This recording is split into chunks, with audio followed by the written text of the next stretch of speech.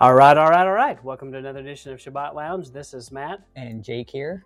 We're coming before you today with another edition of Sabbath Lounge, and this one is what we'd put in the category of Torah apologetics, isn't it, Jake? That's right. And so this is a discussion about Messiah's death.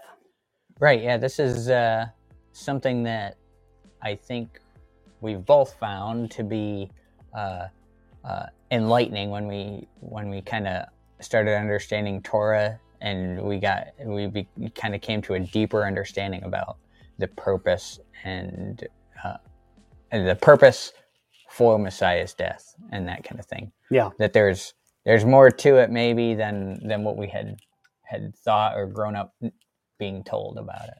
Yeah. And so we thought this was an important topic to discuss. Yep. So, all right. So, and as always, we appreciate you taking a minute to join us on this ride. And we don't claim to know all the answers or even, not even remotely, but you're basically just witnessing the public display of our thoughts and our study. Right. And we want you to study and, go to the source. Don't take our word or anyone else's word. Just take the Father's word. Right. When you stand before Yah, you're not going to be able to say, well, Sabbath Lounge said. Yeah, no, absolutely not. Don't do that to us. We won't even say that. No, that's right. And if you Google us, you'll find us in all kinds of different platforms, and we really appreciate likes, comments, and especially give us some emojis. And what we really want are 5 shofars. Right. Then we really know you're serious. That's right. So please leave us 5 shofars in any social media platform where you receive this content. And so far, everything's been show good. So show good, show enough. Exactly. And just like the Torah portion of Shemot. Right. It's all tied together. No. So why did Messiah have to die? The death on the cross. Question. That is the question. Many people ask. Yes. And this is, so then we'll go through kind of the answers that we hear, and then kind of some of the answers that we have come across and how they may be similar and maybe a little different. Mm-hmm. Okay. So, you may have heard it said that the death on the cross was because we couldn't keep the law. So Messiah had to come because we couldn't keep the law. And that it was impossible. Right. Impossible to keep the law. And then the second thing, you may have heard it said, that it was to pay our sin debt. Messiah died on the cross to pay our sin debt. And then this is one you've always heard. I've never heard this one before. That the law enabled our sins to be rolled forward. So that is what people used to tell in the church I grew up in. That was a common expression that was the purpose of the law, that it never got rid of the sin per se, but it just continued to roll it forward. And in my mind, what I heard was, I read the Guinness Book of World Records a lot. Did you ever read that? Yes.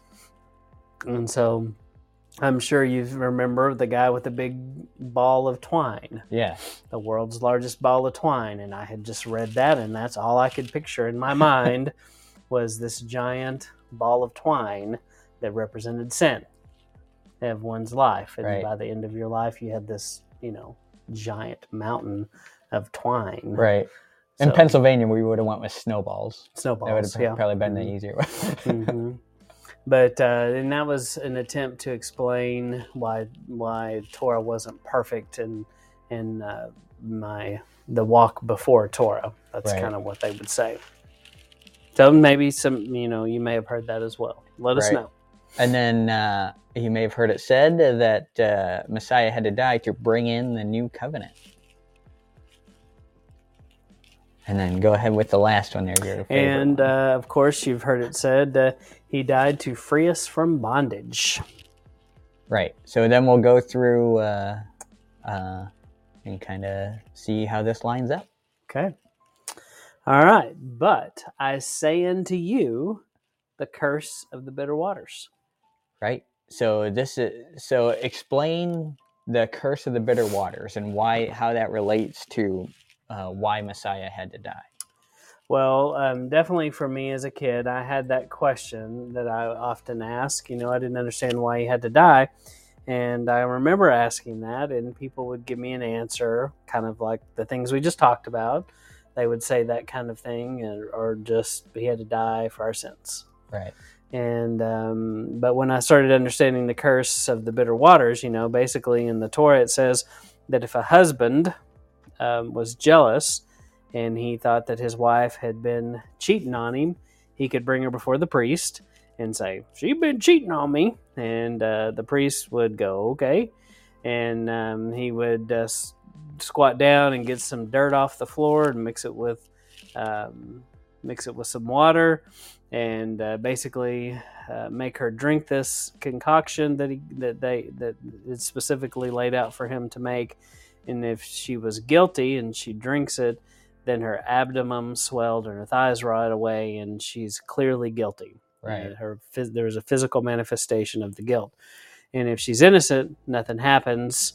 If she's guilty, she had to be put to death. If she's innocent, then he lives with this marriage the rest of his life, where he accused his wife of adultery and she was innocent. So good luck to him. Right. On any, she got whatever she wanted from then on. Right. So this is something that I've never had heard in church, and but you only can get that. No, but we didn't finish. Okay, go ahead. So that's the story, the backstory, but how it relates to Yeshua is that Yeshua is the husband and we're the bride, and we are the imperfect bride who has clearly, we're pregnant at the altar with some other man's baby, basically. Right. So, and that's us, and we are guilty, absolutely, no doubt about it. And Yeshua, instead of us dying, we deserve death because of our continued adultery, our continued unfaithfulness, our continued sinning. And instead of us dying, he basically takes that cup when he says, "I pray that this cup may pass from me." I believe he's talking about the cup of bitter waters that he's about to drink, because he's going to take on the curse and be found guilty, and his abdomen's going to swell and his thighs are going to rot away while he's on the cross. And so he physically manifested and took on that curse so that we could be free. Right. So how does the thigh rot thing come into play? Well, because you might look at it and say, well, he doesn't really line up with what the Torah is talking about there. Right. Well, it's what happens to your body during crucifixion. You basically suffocate to death, and your lungs fill up with fluid. And so they Romans knew just how. They knew how to do it perfectly, and they had it timed out. They knew about how many hours most individuals would be up there before they died, and so they had it all figured out, and the right height and the right adjustments. And so basically, to get a breath, you have to stand up because your hands are above your head or at head level. And to get a breath, you have to somehow lift yourself up, and eventually you can't do it anymore, and then that's when you die. Right. And anyone who's done wall squats knows that it doesn't take long for your legs to give out on holding yourself up like that. So, yeah. And it does feel like your thigh is rotting. Yes. But and then of course when they pierce his side and the fluid comes out, that's kind of ties in as well. But as I was saying, well, because the fluid probably collected in his belly, and his belly was swollen, right? And when they cut into him, right. So, but that's not something you would tie together if you don't understand the Torah and what that command is about. And then you also see the curse of the bitter waters at the golden calf, right? When the people have to drink the water of the golden calf, and then they kill all these people, and you have to go, well, how'd they know who to kill? Well, if their abdomen swelled and their thighs are rotting away, they knew exactly who was guilty. Right. And but you don't put that together unless you know this also, and you say, because normally you'd say, well, why did Moses just grind up this calf and put it in the water and they drank it? Mm-hmm. But, it had turned into that curse of bitter waters. Mm-hmm. Yeah.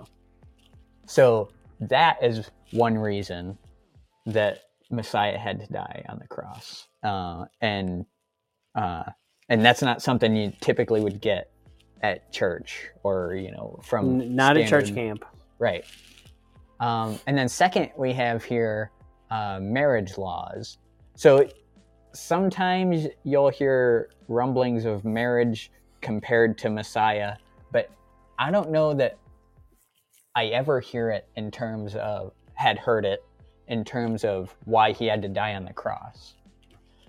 And so for the marriage laws, and we can kind of maybe go back and forth on this one together, but it has to do with, if you look in Jeremiah chapter 3, you'll see, and I saw when for all the causes whereby backsliding Israel committed adultery, I had put her away, this is Yahweh talking, and given her a bill of divorce, yet her treacherous sister Judah feared not, but went and played the harlot also.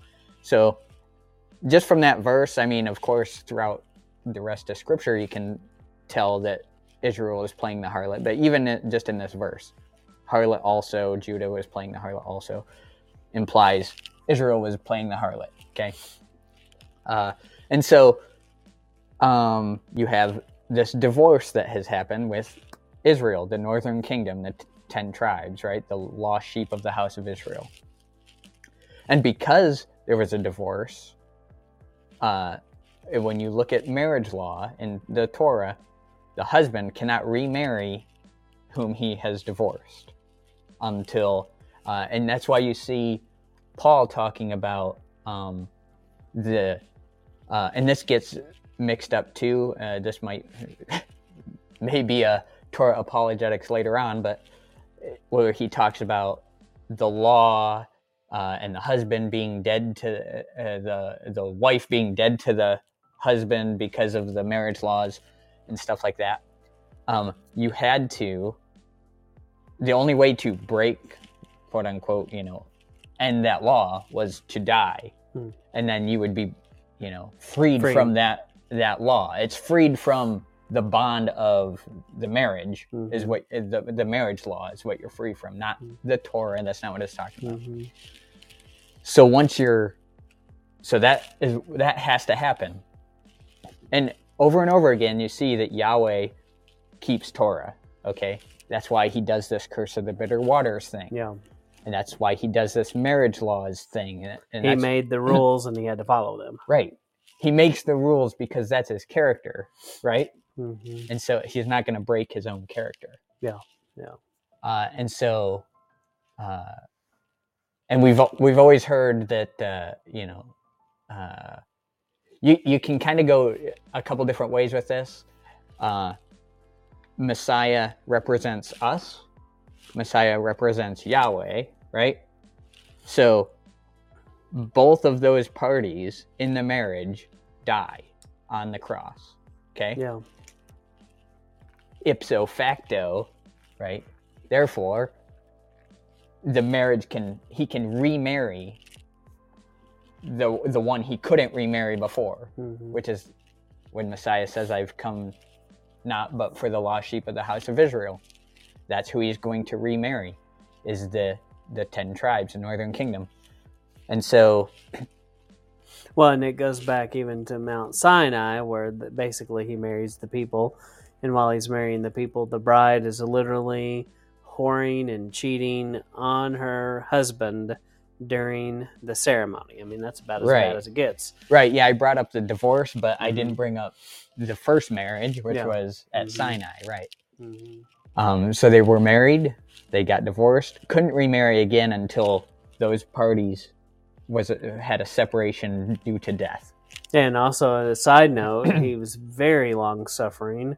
Like we talked about, go read the book of Judges. And, he just a very, very patient It took them a while to divorce them. Yes, it didn't. It's not like it happened. It could have easily happened at Mount Sinai, but there's a little discussion, and Moses kind of intervenes, and then there's another set later where Yahuwah kind of talks Moses off the cliff. So, right. But anyway,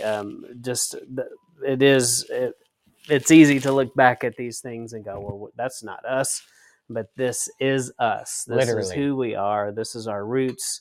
We can't get away from it. And so, it's been there all along, and unfortunately we don't have a good track record of doing this bride thing very well. Right. And then the next one we kind of touched on a little bit. We discussed the divorcing Israel situation. But this is you hear the argument, we couldn't keep the law. Keep it. Right? But as we discussed in one of our weekly Torah portion videos, it's not that you couldn't keep the law, okay? It's because when they were given the law, did they keep it all correctly? No.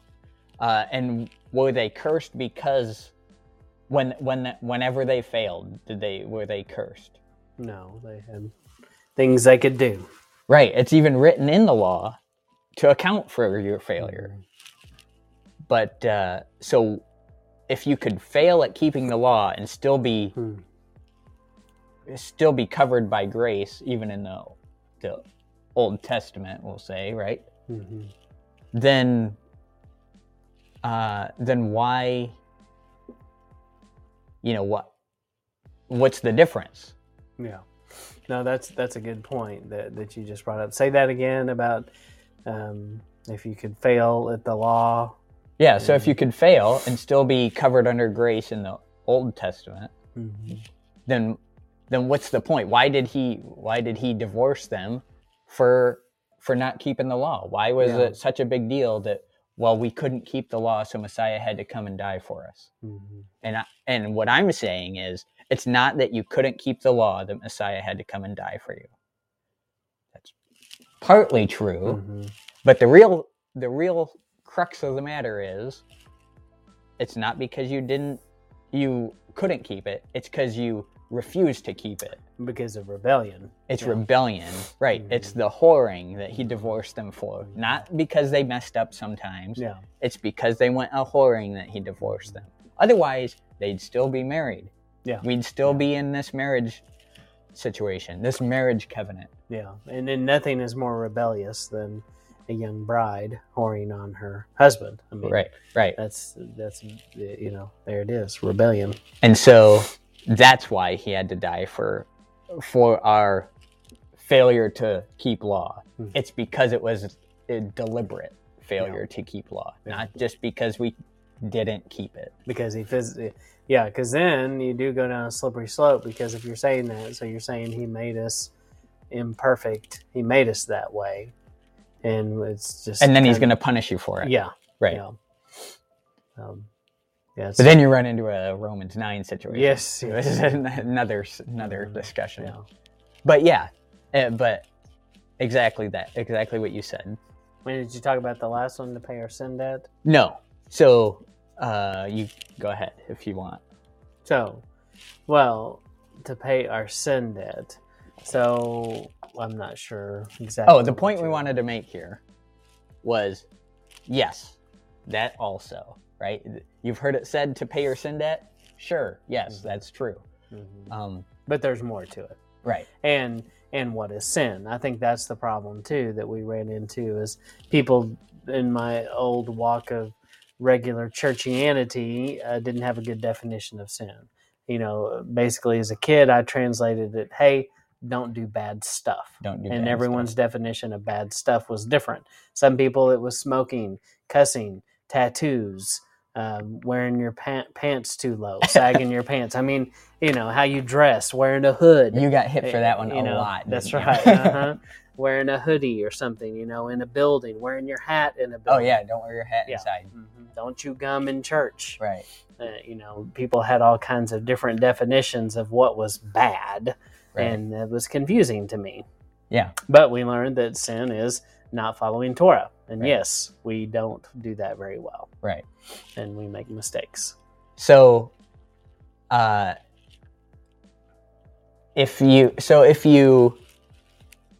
if Messiah had to die to pay your sin debt, so when we said sin was transgressing Torah, right?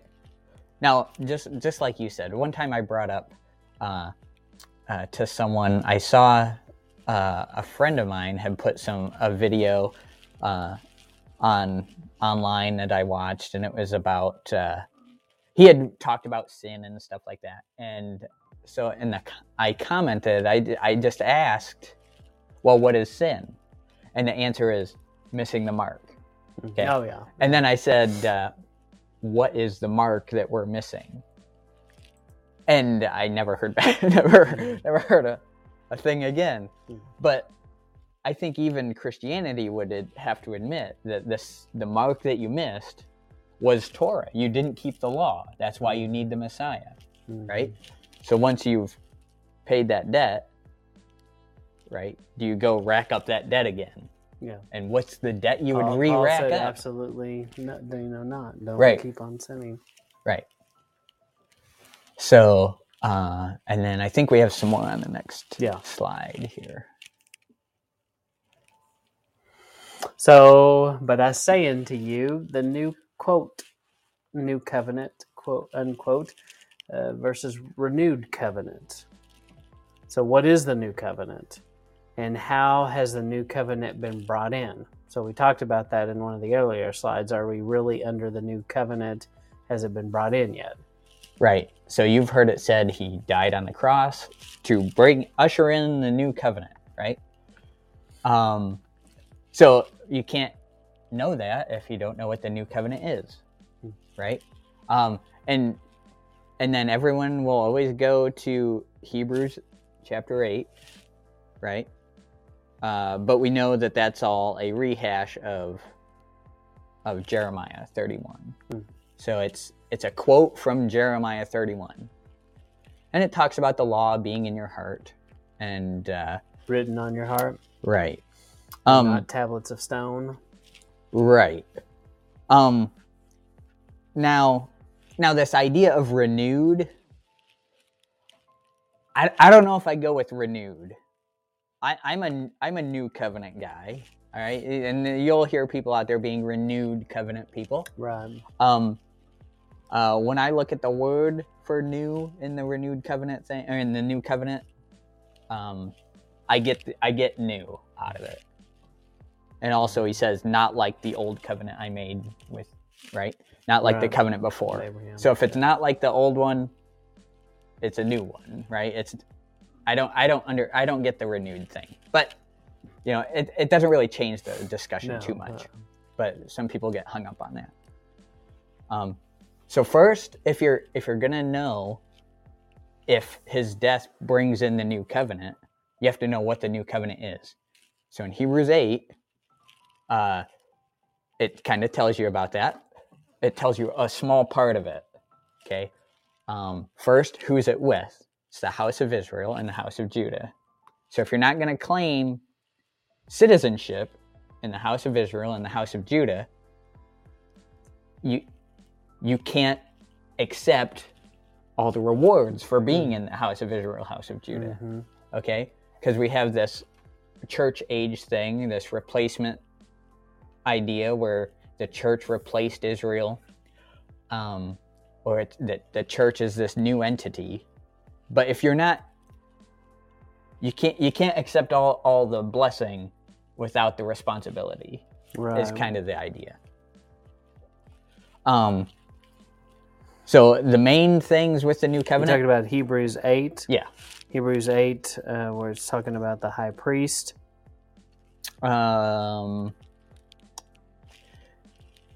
About verse 7-ish it starts. 6 is even better to start on because it tells you why the new covenant. Okay. All right, and what the new covenant is, right? It's Hebrews 6, 7, Hebrews 8:6. 8, 6. Yeah. Yeah, Hebrews 8, 6. But now Yeshua, our high priest, has given a ministry that is far superior to the old priesthood, for he is the one who mediates for us a far better covenant with Yahuwah, Right. based on better promises. Right. So that it's not based on new commands, it's better promises, right? Hmm. And we see that where the old covenant was you keep my law and there is blessing. If you don't, there's cursing, right? That's kind of the gist of the old covenant. In this one, he's saying you have a Messiah to cover you for that, right? For not, as we discussed earlier. So then he says it's with the house of Israel, house of Judah, right? The new covenant, because you didn't continue in his covenant, he divorced Israel, right? That's a breaking, that's a, dissembling, a breaking of that covenant. So now you need a new covenant. Right. Well, so basically, in a wedding, it was a ketubah. Right. And so you had an original agreement, and that has all been done away with, and there's a new agreement, basically, and a new marriage. Right. And so, but has that marriage occurred yet? Well, okay. Look at before we get into that, we will get into that. Look at Moses on Sinai. He comes down with the 10 words on the tablets, and the first one is broken. Immediately. So he has to go back and get a new set of tablets, a new covenant that they make. Now that's a renewed covenant. Yeah, they were. That's right. That's right. They were so important. Y'all said them once and wrote them down twice. Right. So, and then Hebrews 8, verse 10, the covenant I make with the house of Israel in those days, says Yah, I will put my laws. Now, it's written in Jeremiah, okay? Now, this is Hebrews rehashing it, but it's a quote from Jeremiah. What were the laws in Jeremiah's day? It was the Torah. And if you look at the word in Jeremiah, the word is Torah, okay? I will put my Torah in their heart and in their mind and write them in their hearts. And I will be to them an Elohim, and they shall be to me a people. Now, every time he makes a covenant, he says, I will be your Elohim, you will be my people. Okay? Yeah. And they basically would repeat something like, yes, we will, right. Usually. And that goes back to the ketubah, the marriage agreement, right? Yeah. But then it says this funny thing here. They shall not teach every man his neighbor and every man his brother, saying, Know Yah, for all shall know me, from the least to the greatest. So if I get there and I go, do all know Yah? No. Or you'd still proselytize, right? But you don't proselytize when everyone knows him. You proselytize when not everyone knows him. But there will be a time when everyone knows him. When is that? At the end, every knee will bow. It's at the second coming, right? So, so people will hear that and they'll go, well, so you don't think the new covenant starts until he returns? Well, hang on. Let's keep reading. Let's see. And then in verse 13, he says, in saying a new covenant, he has made the first old. Now that which decays and waxes old is ready to vanish away. Now, was Hebrews written before or after the death and resurrection of Messiah? After. And yet, at this point, the new covenant hasn't come in. It's coming in, is the wording. The old is waxing old. The new is coming in. And we see him do this out of time discussion of things in the future as if they are, right? Often. And I think that's what he's doing here. Yeah, that makes sense. And it's this it's progressing towards coming in, is my understanding of it. That's how I see it. Yeah. And I think there's a lot of evidence to that. But, and again, that's only one small part of the covenant. If you look through the prophets, there's promise after promise after promise that has not been fulfilled yet. Right? So, did Messiah die to bring in the new covenant? Yes, he did. But does that mean the new covenant is in its fullness? No, it doesn't mean that. And I think there's plenty of evidence for that. Yeah, no, it's good. So talk on this next one here. Well, and you also, we talked earlier about this concept of rolling the sins forward. It was taught that the Old Testament law never really dealt with sin. It just pushed it forward like a debt that would one day have to be paid by the Messiah. So that's basically, it's very similar to kind of what I heard growing up, is that the Messiah was the only one that could really take it away. Right. And so are we saying that you have heard it said, is that a correct understanding, that this sin debt kind of rolls forward and then Messiah pays it eventually? Yeah, I mean, I think there's some truth in that, but I think what we're saying is when you discover these truths that we're talking about, it's so much more than this. And when growing up, it was all about this one thing is why he had to die, but there's so much more to it than just this one thing.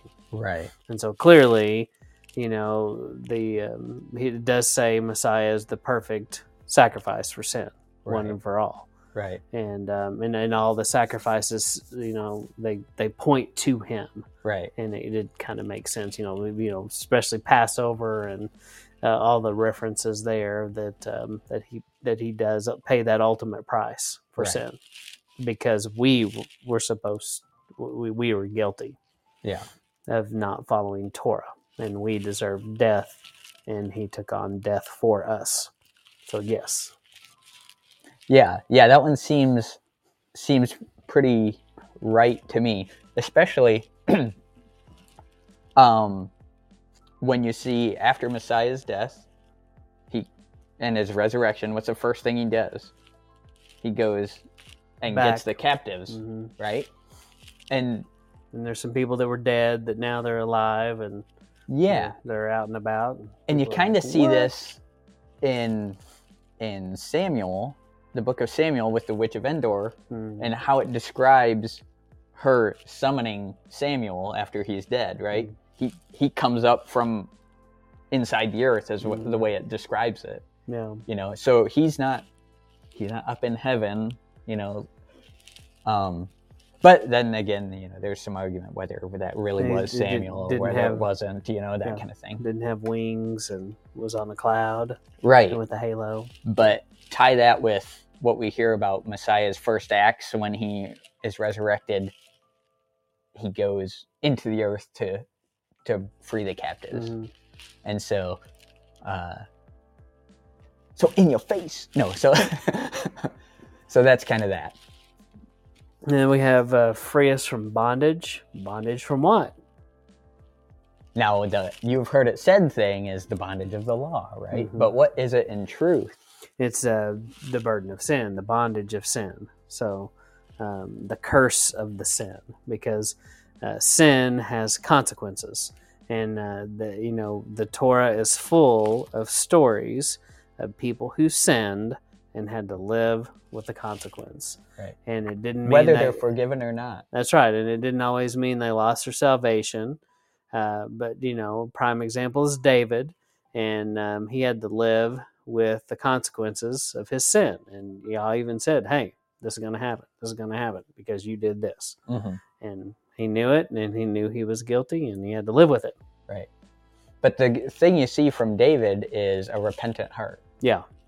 So, and even the repentant heart didn't make everything, bring everything back into to normal, right? Yeah. And so speaking on the burden, it makes sense, if anyone argues, if you've heard these arguments about you're going into bondage because of your following this Torah stuff. A great example is Moses.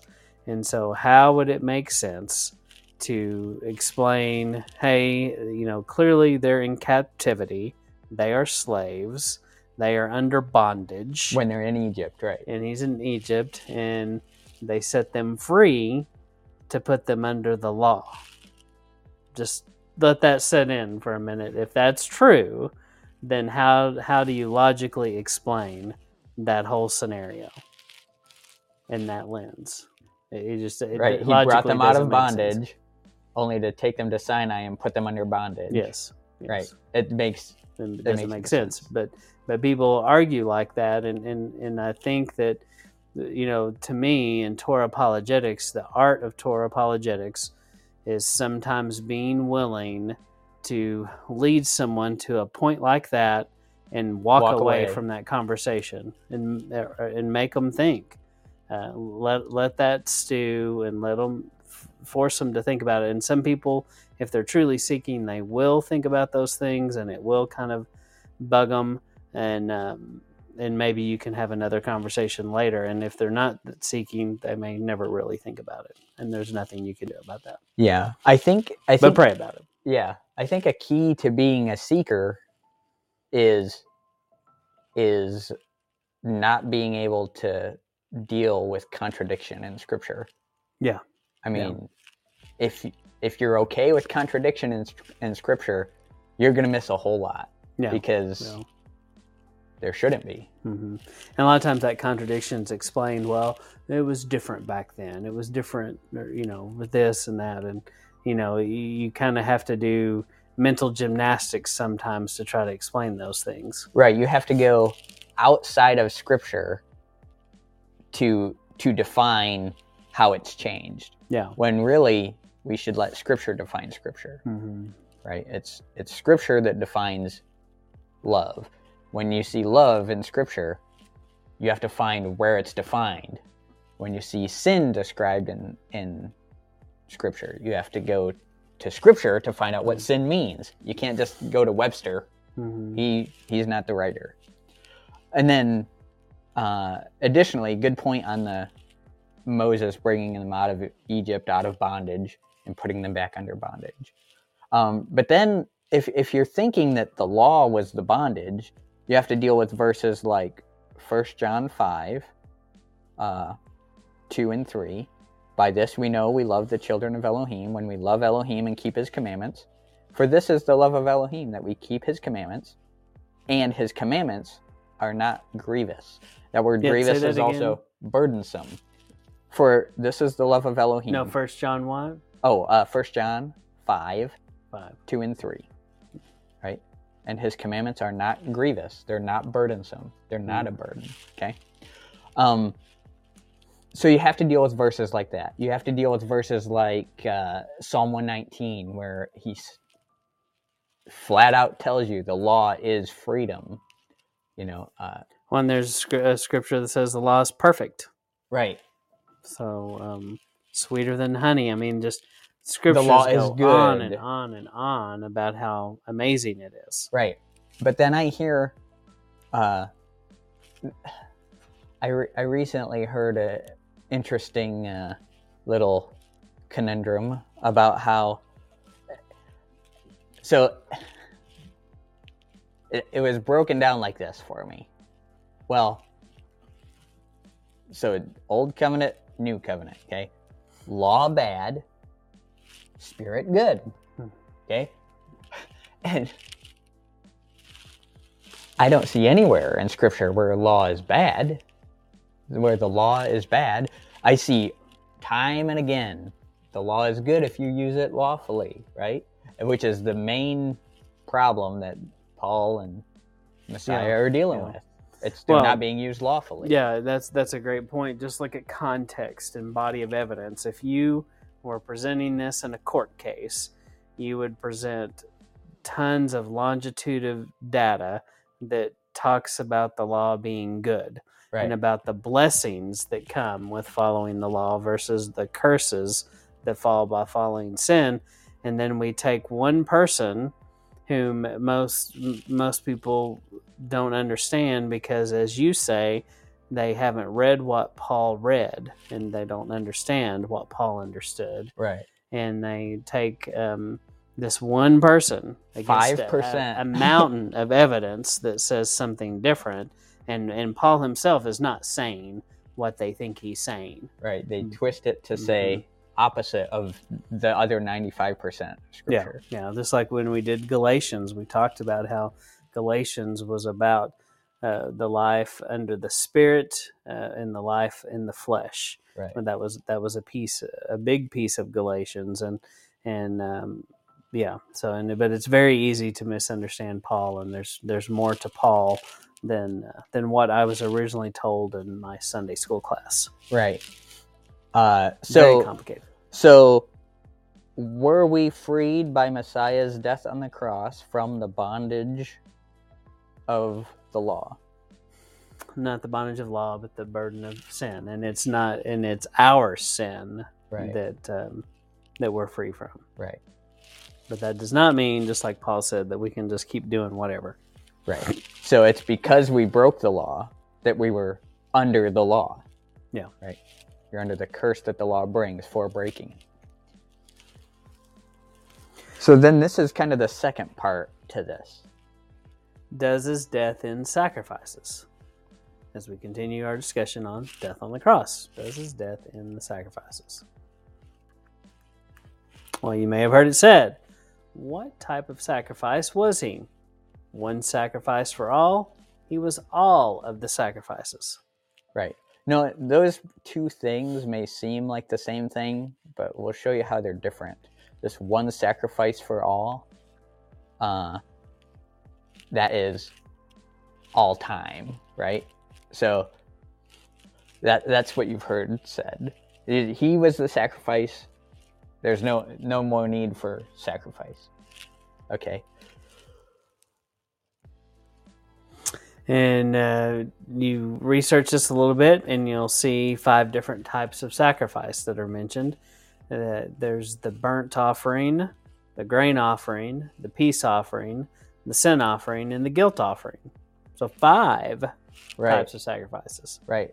And each one of these, yes, these are all the sacrifices, right? Messiah is all of these sacrifices. So this is kind of a half-right kind of situation because he is a burnt offering, right? When you do a burnt offering, it's so that the smoke, right, rises to Messiah or rises to Yahweh, okay?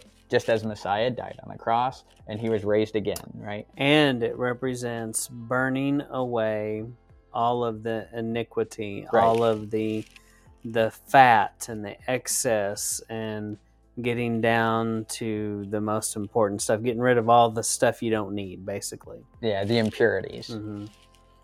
The grain offering. He's a grain offering because he is the bread of life, right? Absolutely. The life bread man. Mm-hmm. Is that what Joseph's bread name? Man of bread life. Man of life. That's it. Mm-hmm. He's a peace offering.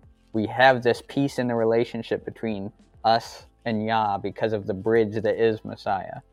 He's the Prince of Peace, right? And because what he does, he enables us to have peace and communion with him. Right. The sin offering we discussed, right? He is a sin offering. Guilt offering, of course, we have guilt from our sin, mm-hmm. that kind of thing. So, and we're not talking about the good old Catholic guilt. Well, I guess the same. Anyway, guilt is guilt, I guess. But all right.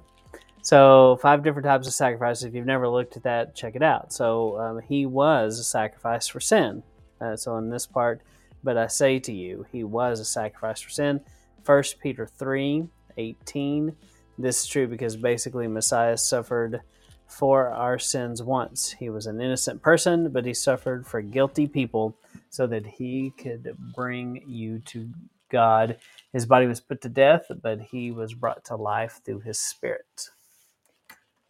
Right. So this is just an example of paying your sin debt. So that is correct. but is it complete? So if he was the sacrifice to end all sacrifices, then why does Paul offer sacrifice when in Acts 21 when he does the Nazirite vow? Yeah, Jake, that's a good point. I hadn't thought much about that, but it is really interesting because clearly Paul comes along and is Yeshua still around? I think he's still around. I think death and resurrection had already happened. He wasn't in his physical form anymore, walking around. Right. At this point, and so why would Paul continue to do such things? And what's funny is he tells you why he's doing it. Right. The whole purpose of him even doing the Nazirite vow. This is something I had never heard before, because you don't know what a Nazirite vow is if you don't know Torah, right? Mm-hmm.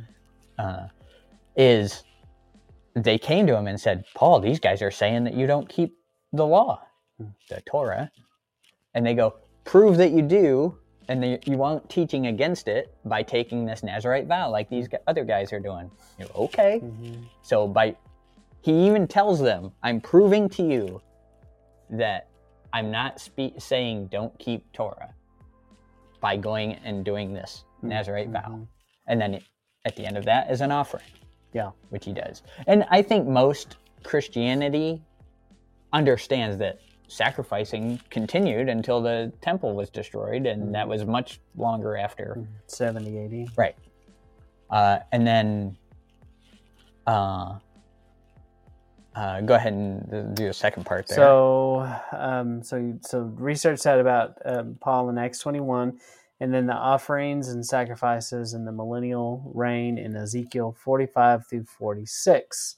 So what does that mean, Jake? There's going to be sacrifices later on? I know. What am I, crazy? No. No, he is correct. So if you go read Ezekiel 45, 46, it's talking about the millennial reign. Now I've heard it said that, this is brought in at the tribulation, and it's brought in order to win over the Jews. Okay, now you hear this argument a lot with Paul also, like, oh well, he was only like Acts 21. He was only doing that because the Jews wouldn't accept him if he wasn't a law keeper. Okay, not to mention he was the apostle to the Gentiles, right? Everyone forgets that part. And yet, okay, so yes, we see him in Ezekiel, right? These sacrifices continue. It's the Levitical system perfected. It's the Levitical system properly done, but it goes on for years. It's not. It continues on. Year after year, this will happen. It never gives an end to it. And it says that all nations will come up. It doesn't say the Jews will come up. There's no scriptural basis for just the Jews did it. That would make you a hypocrite. If you're doing it just to win over the Jews, because that word hypocrite means play actor, right? Paul, or in this case, Messiah, when he returns and is doing this, would be acting a part in order to convince you otherwise, right? That's a good point. So do a word study on hypocrite, and you'll find that. And then, so it continues. It's all nations come up. And then Jeremiah 33:18, nor shall the priests, the Levites, lack a man to offer burnt offering before me, to kindle grain offerings and sacrifice continually. So I'm assuming this sacrifice continually, that means for a long time. I don't know. What do you think? That seems like it's ongoing. Yes. So this is also a millennial reign situation here in Jeremiah. So whereas, sacrifices are over because Messiah died on the cross, right? The sacrifice of Messiah on the cross was meant to end the sacrifices. Completely false. Otherwise, these wouldn't happen. Right? No. So when we say, well, the law was hung on the cross with Messiah, that would mean it's gone and over. Why do we see it coming back? And how can something that Messiah has put to death come back to life? Yeah. I don't understand that either. Yeah, that's true. So hopefully that gives you a little bit of insight onto why Messiah had to die. I mean, I know we covered a whole lot of ground there. Yeah, and kind of a deep, big topic. Yeah. But all really neat stuff. Yeah. And it's, and once again, we don't claim to have all the answers, to have a corner on the truth. We're just a couple of guys studying, and we put it out here publicly for you to see. So Correct. We want you to study, and most importantly, to search the scriptures and to think for yourselves. And we pray that the people in our audience are people, free-thinking people who meditate on Yah's word and put it into practice in their life. And we thank you for taking a listen to Sabbath Lounge. We'd ask that you check us out on multiple platforms. If you just Google Sabbath Lounge, you'll find more information about us, different topics and things that we've done, from TikTok to YouTube to podcast, and guests that we've interviewed. And we really would appreciate if you would give us, Jake, what are we asking them to give us? Give us 5 shofars in the comments there, and give us some comments. Whether let us know if this is the kind of content you like. Let us know if it means anything to you, and if you have questions about it, any of that. So like, subscribe, the shofars, the bells, the whistles, the comments.